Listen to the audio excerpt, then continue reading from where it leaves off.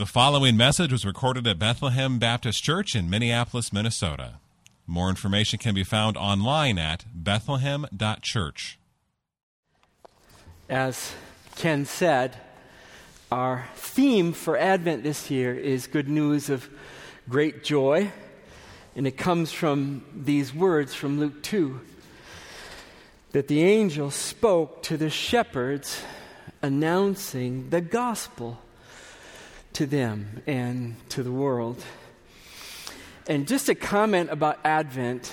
Advent is this season in the church calendar that many Christians around the world set aside as a time for worship and reflection and meditation on the coming of Christ, looking into the prophecies that foretold the coming of Christ, and then looking into the New Testament for the events of his coming and the promises of the gospel that are ours by his coming. So we're following with the Advent tradition that each of the 4 Sundays leading up to Christmas, we'll celebrate Advent, we'll light a candle. So those are the 4 Sundays, and in each of those Sundays, we'll have a sermon that is unfolding this news that the shepherds announced. Fear not, for I bring you good news of great joy that will be for all the people. For unto you is born this day in the city of David a Savior, who is Christ the Lord. So that's what we're going to do in Advent. The 4 candles will be lit, and then the last candle is lit on Christmas Eve. And I hope you're planning on coming. If you didn't think about it until now, plan to come and join us and worship on Christmas Eve at 5 and at 7 p.m. Christmas Eve evening. And we'll sing carols and read scriptures, and it will be sweet. You know, at our house, I have to say, there are Advent things that we do. I mean, we were out of town for Thanksgiving, so it hasn't started yet, but this afternoon, I know our granddaughter's coming over, and she already asked to set up the nativity. We have this massive nativity with camels and sheep and shepherds and wise men. I mean, it's massive, and water boys and all kinds of stuff. And so we it doesn't fit anymore, but we're going to pull it all out, and it's a great way to bring the reality of Christmas to our grandchildren, even as we did this with our children. And, you know, the other thing about our house is the Christmas music starts. I mean, I'm late. Usually Thanksgiving, the Friday after Thanksgiving, I'm on it, because there's only like 4.5 weeks that you can play Christmas music, and so I'm just on it, and it's just playing, and haven't started yet, but I will get on that. Just setting aside Advent as a time of worship and reflection and adoration and savoring all that God promises to be for us in Christ. So that's the preaching series. I hope you have taken home this devotional, Good News of Great Joy, written by Pastor John. There's some out in the Commons if you haven't taken them. Just a comment about this. We announced it as for one per family and also for middle schoolers on up. So it's fitting there. It's fitting for, I want to say it's fitting for adults. It's not fitting for small children. Here's how I think of it is, it's to warm my heart to bless small children with the reality of Christmas. So think about that if you're a parent. And there are Advent resources to help Christmas come alive for your younger children in the bookstore that you can take advantage of. But please, I hope you've picked this up, and then you'll do the devotional day by day during Advent with a prayer that God would do the one thing that's needful in your heart. So let me see. Anything else? Oh, one thought is, if you're a parent or if you're children who are here, I see a couple. One easy, simple memory verse would be to memorize this gospel proclamation from Luke 2 that the angels speak. It's gold. It is just gold, gospel gold. So I thought to say, I don't know if I can say this, but I'm going to say it anyway. I thought to say, if you memorize it and you come up and tell me, I'll give you a lifesaver, and it'll be wrapped in plastic, and nobody will have to worry about anything. But can I say that? Is that? I don't know. Maybe I can. Yeah, the dental. Anyway, I'll aim to have a bunch of lifesavers up here. And children who memorize that, just come up and say Luke 2, 10 and 11 to me, and I'll give you a lifesaver. Let me pray. Almighty God and Father, the gospel words of the angel are balm to our souls. Good news of great joy. This Advent season, beginning this day, we ask that we might see you more clearly and treasure you more dearly through your Son, Christ, our Savior. One thing is needful this season, and it's not more activity, nor decorations, nor more shopping, nor more presents, though none of those are wrong in and of themselves, but they're wrong if they displace you in our affections. We need you. So this Advent season, we ask on behalf of ourselves and all of our relations and friends that you would grant the power of your Spirit, that we might know you more, that we might know the breadth and length and height and depth of the love of Christ that surpasses knowledge, and be filled with all the fullness of God this Advent season. I pray these things for our joy, for our peace, and for the joy of the world and the peace of the world. In Jesus' name, amen. Well, it was a dark night outside the village of Bethlehem, and the shepherds were on the hillsides quieting their sheep for the night, and the stillness of the night was suddenly stabbed with the blinding light of the angel of the Lord. Verse 9. Luke 2, and an angel of the Lord appeared to them, and the glory of the Lord shone around them, and they were filled with great fear. The shepherds were terrified. And can you blame them? Fear of harm, fear of the unknown, fear of punishment, fear of guilt, fear of judgment, fear of death, fear of God.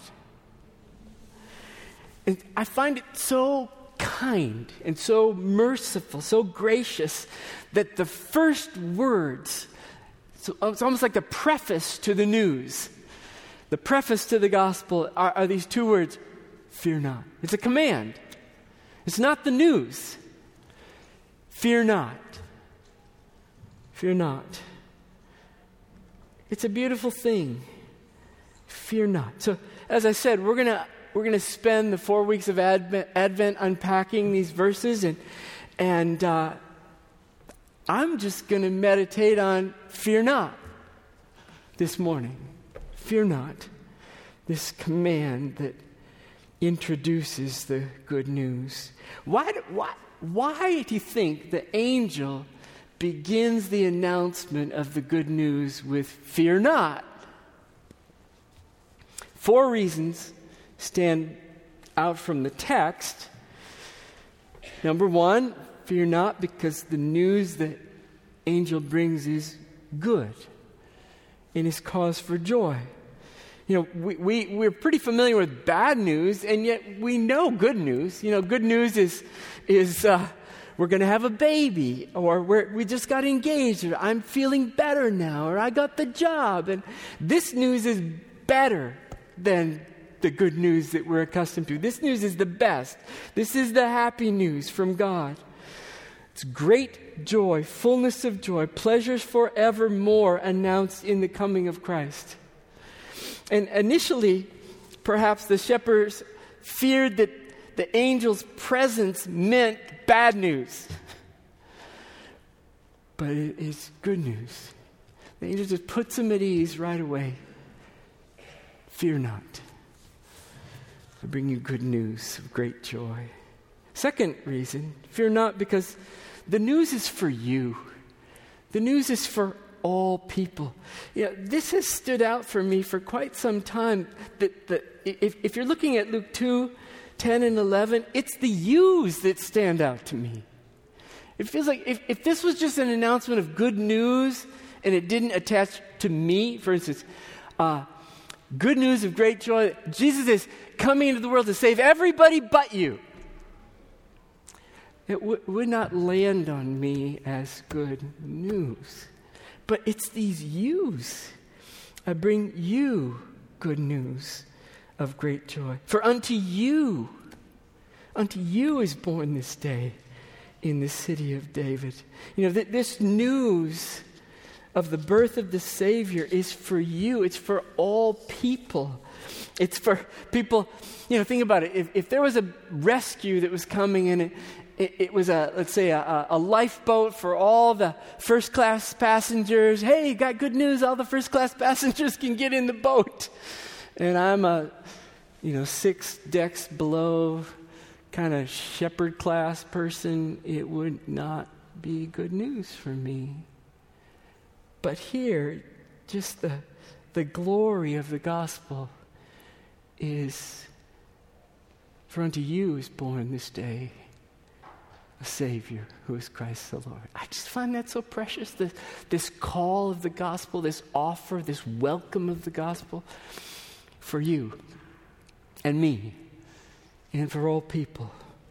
Poor shepherds and rich kings, people great and small, the lowly and the mighty, for all nations, all peoples.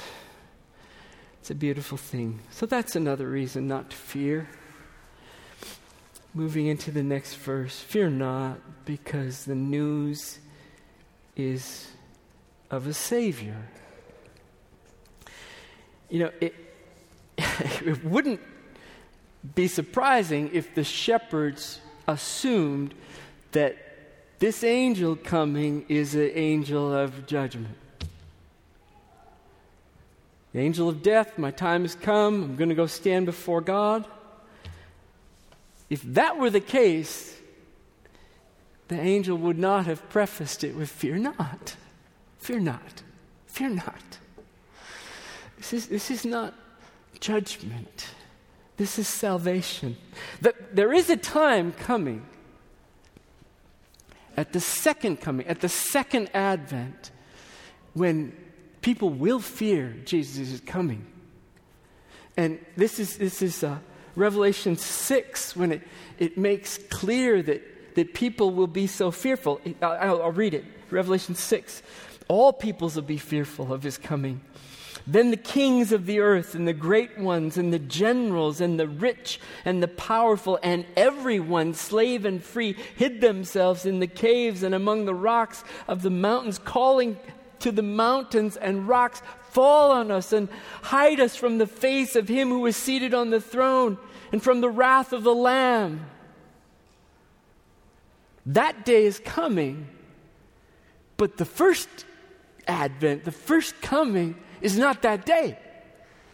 In fact, fear not, because this Savior who's born into the world in Bethlehem is to save you from that day.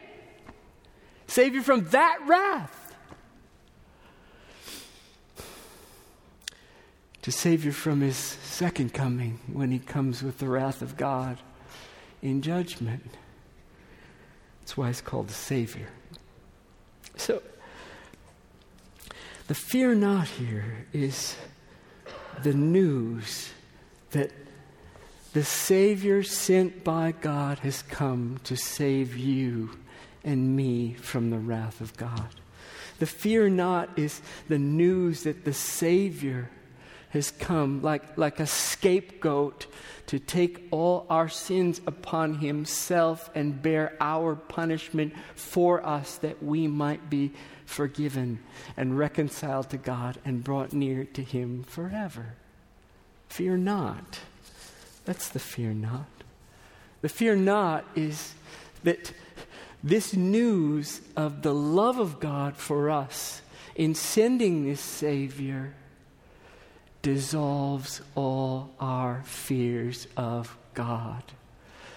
1 John says, perfect love casts out fear, for fear has to do with punishment.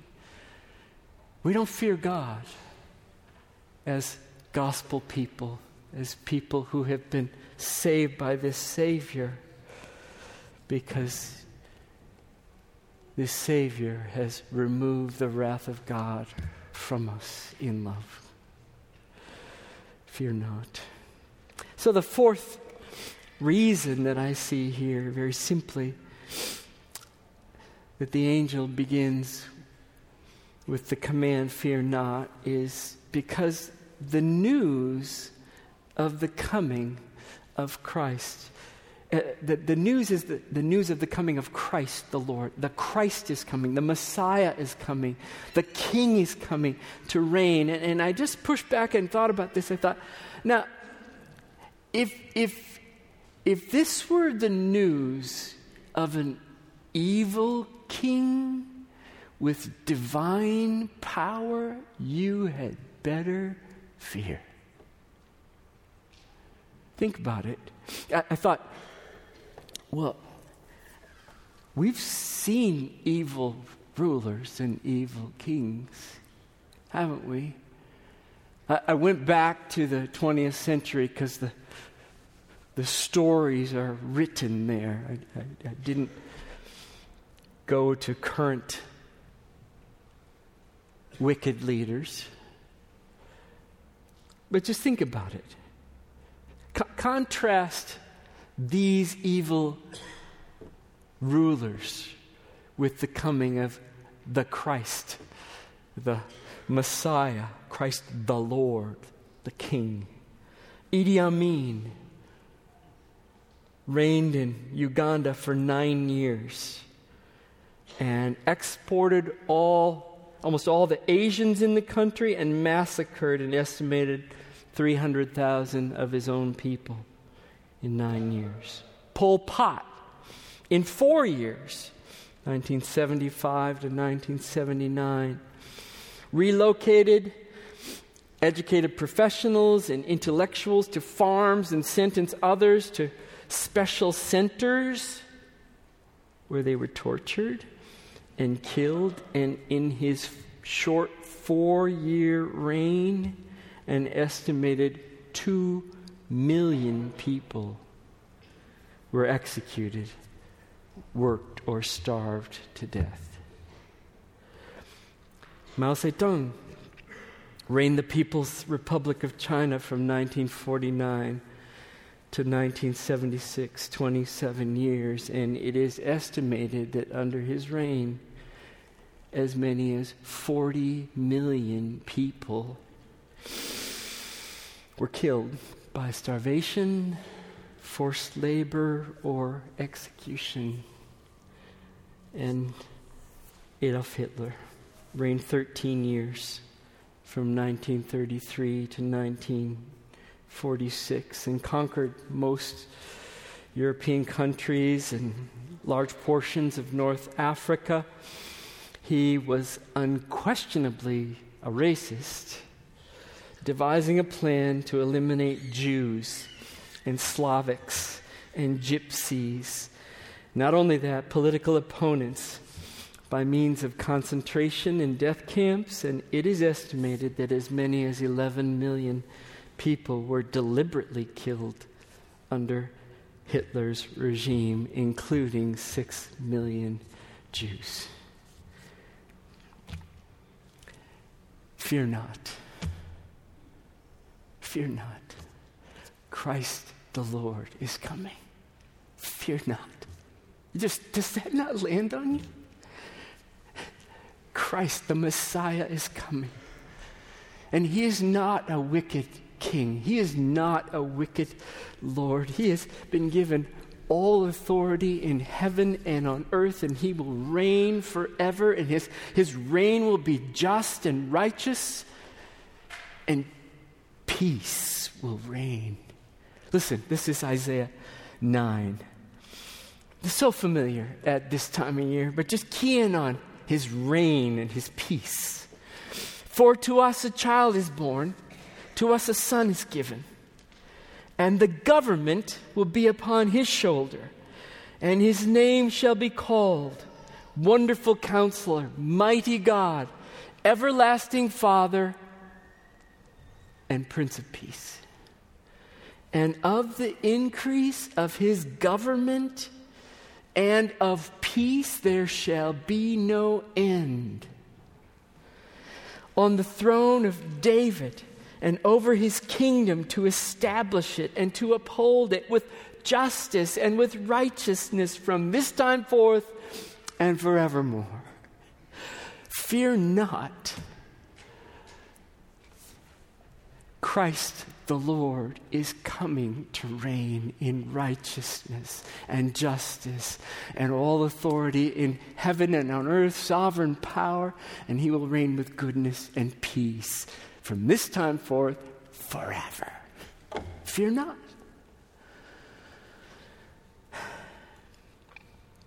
So now, that's why the news is prefaced with the command, fear not. It's good news of great joy. It's news offered to all people, to you. It's news of the coming Savior to save the people of God from their sins, and it's news of a Messiah, the Christ, the Lord, coming to reign.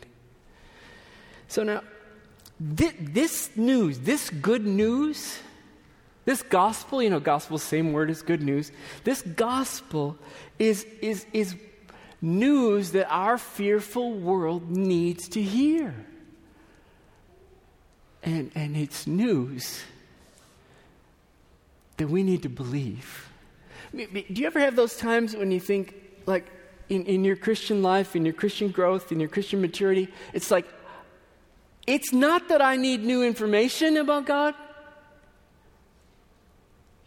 I need to believe what I know and live accordingly. I need to believe it. We are a fearful people. We all, I feel like the whole planet, we all are fearful people. Human beings are fearful people. One of the things that was widely exposed in the last 2 years is that we're fearful people. The confluence of the global fears of COVID-19 and then the United States issues of racial injustice and unrest, social unrest and political polarization and fear of government action or fear of government inaction or fear of financial doom and fears magnified by isolation and fears resulting from the relational damage done in the polarization where family members aren't talking to each other anymore. Just fears. Like it or not, human existence is a fearful existence, and it's only more exaggerated in these last couple years. There's no exceptions to it. No child needs to be taught to be afraid. And no adult can fully escape fear. My wife and I were riding with her brother yesterday, and he was talking about his fitness club. He owns a fitness club, and he said he talks to people while they're coming in. He said it's very frequent that people say, "I work out to ease my anxiety." That was very interesting. I didn't ask him. I didn't tell him what I was preaching on, but he just volunteered that. The list of human fears seems endless. I got some help from Ed Welsh's book, Running Scared. We have a collection of fears within us, don't we? Fears for our safety. Fears about the safety of those we love. Fear of death. Fears about how we will die. Will it be a debilitating disease or cancer or Alzheimer's? Fears about what happens after death, going before God. Will our children even remember us? Will our friends, family? Fears about the meaning of life.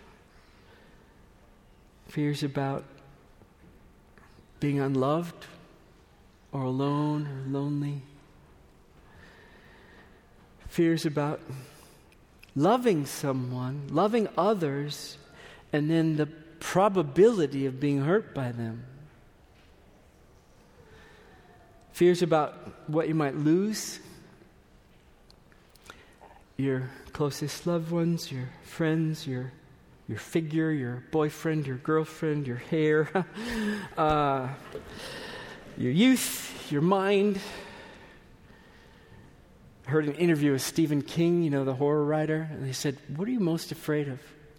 He said, "Losing my mind."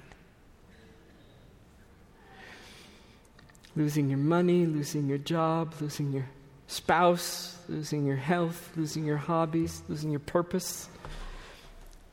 Fears of perhaps losing your faith.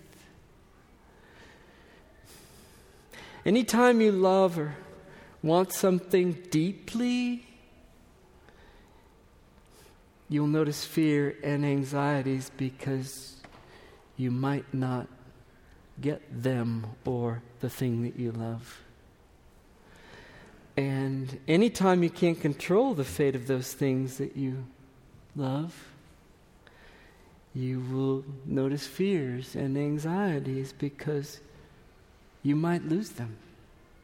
You can't keep them. So add to that list of fears of injustice, fears of the terror of traumas, the irrational phobias. Add to that the anxieties of stress or the fears of superstitions and more. And add to that the ultimate fear of Almighty God.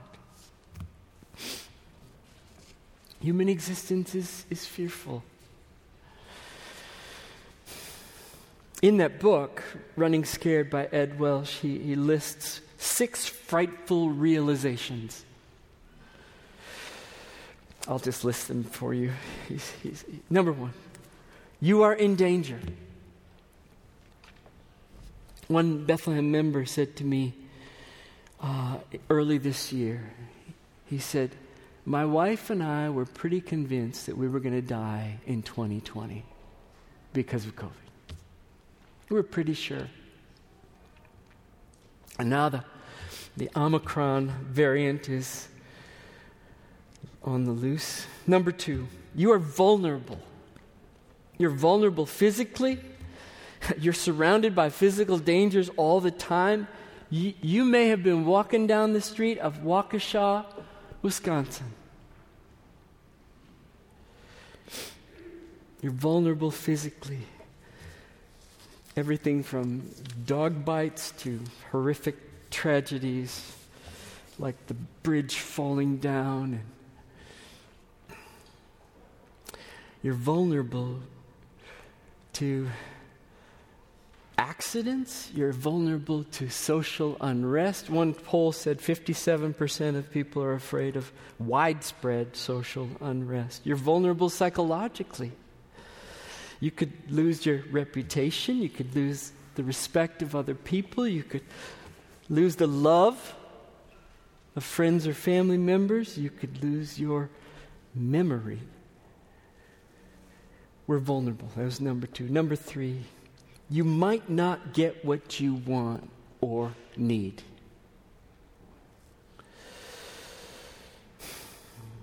Think of it, some of the times you really want something so badly is when you've been wronged. And the odds are, in this life, you won't get the vindication that you desire. Think about it. The conviction of the drunk driver who killed your friend doesn't satisfy you. The autopsy doesn't make you feel better. You'll likely not get that perfect politician to vote for and put into office. One recent poll, the same recent poll I'm drawing from, it was a poll from October. 80% of people are afraid of corrupt political officials. A little poll of Americans. Number 4, you might lose what you value, love, and trust. You might lose it. Same poll. 60% of people are afraid of the deaths of people that they love. 55% of people are afraid of financial collapse. It's number 4. You might lose what you love, what you value. Number 5, you will die. Reading from Ed Welsh. Much of our anxiety over death stems from the way we might die. How many times have you heard people say that they want to die suddenly in their sleep from a heart attack while they're still otherwise healthy? How many of us envy those who die peacefully without pain and surrounded by family and friends? We tremble at the thought of a long-term debilitating disease. It's number 5, you will die. And number 6 is you will face God. And what will you have to say to him to answer for your life? Human existence is a fearful existence. And the more we pull that toward us, the more awake we will be to eternal realities. The more we deny it and push it away, the more ignorant and deceived we will be.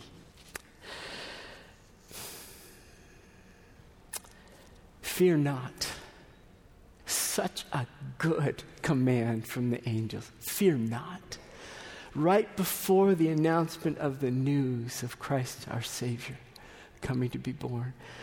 God does not want his people to be afraid. He does not want us overcome with fear. I didn't look it up myself. One of the commentaries said there are over 300 places in the Bible where God says, fear not, fret not, do not be afraid. Over 300.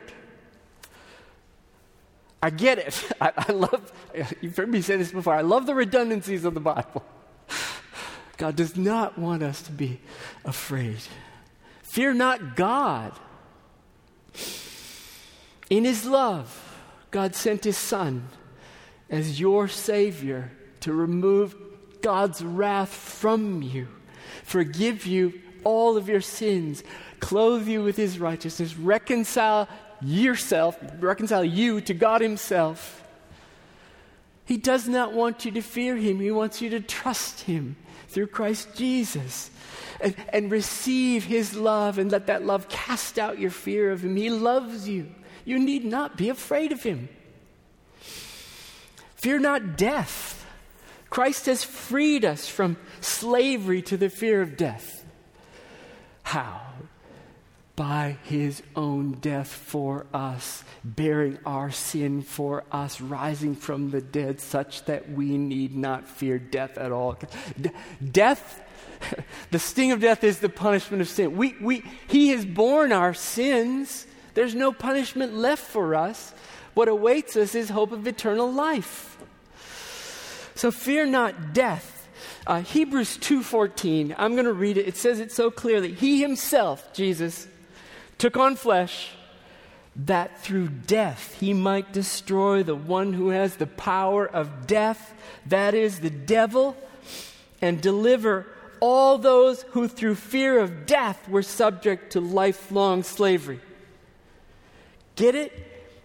He set us free from lifelong slavery by his death in reconciling us to God through his death and resurrection, our forgiveness and reconciliation.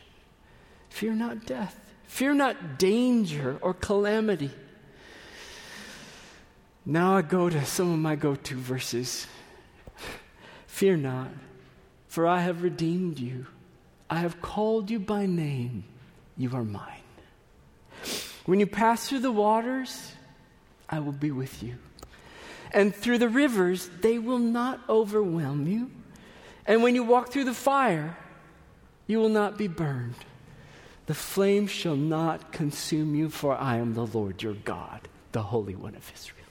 Fear not danger or calamity. Fear not loneliness. Fear not, for I am with you. Be not dismayed, for I am your God. I will strengthen you. I will help you.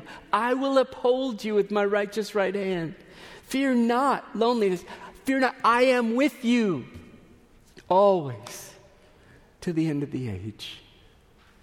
Fear not your helplessness and your inability to control things that you so wish you could control. But you can't, because you're not God. But God is God. The Lord is my helper. I will not be afraid. What can man do to me? And fear not the losses.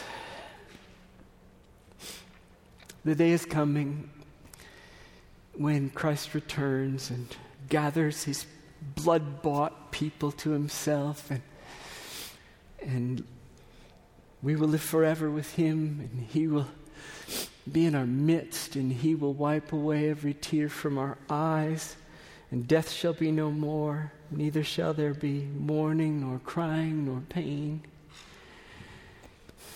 Fear not the losses. Fear not the illness. If the earthly tent we live in is destroyed, we have a building from God, eternal in the heavens. This imperishable body, this perishable body will put on immortality. This is the promise of the gospel. We're going to get new bodies. Fear not the illnesses. There's healing that awaits us, and perfect bodies, sinless bodies, redeemed bodies. And fear not getting what you think you need, what you want, because your Heavenly Father knows what you need. He knows what you want, and He will take care of you. He takes care of birds and flowers. He'll surely take care of you, O you of little faith. And lastly, fear not, Bethlehem. Fear not. For behold, I bring you good news of great joy, which will be for all the people. For unto you is born this day in the city of David a Savior, who is Christ the Lord. Let's pray. Father in heaven, I pray for grace this Advent season, that we might believe the news, that we would believe the gospel, that we believe all that you promise to be for us in Christ Jesus, our Savior and our Lord, and that you'd fill us with joy and peace in believing. So make it so, for the glory of your name. Meet us in this Advent season of worship. Draw us close. May we abide in you. May we grow in grace and knowledge of you. And then I pray, it dawns on me that fearful people are not loving people. Fearful people are self-absorbed people. So I pray that as you free us from our fears, as we worship you, that you'd turn us outward in a fearless love for other people, that we would love others in new and glorious ways, because you are our God and we are your people, and we fear not. In Jesus' name, amen. Thank you for listening to this message from Bethlehem Baptist Church in Minneapolis, Minnesota. Feel free to make copies of this message to give to others, but please do not charge for these copies or alter their content in any way without written permission from Bethlehem Baptist Church. For more information, we invite you to visit us online at bethlehem.church or write us at 720 13th Avenue South, Minneapolis, Minnesota, 55415. Bethlehem Baptist Church, spreading a passion for the supremacy of God in all things, for the joy of all peoples, through Jesus Christ.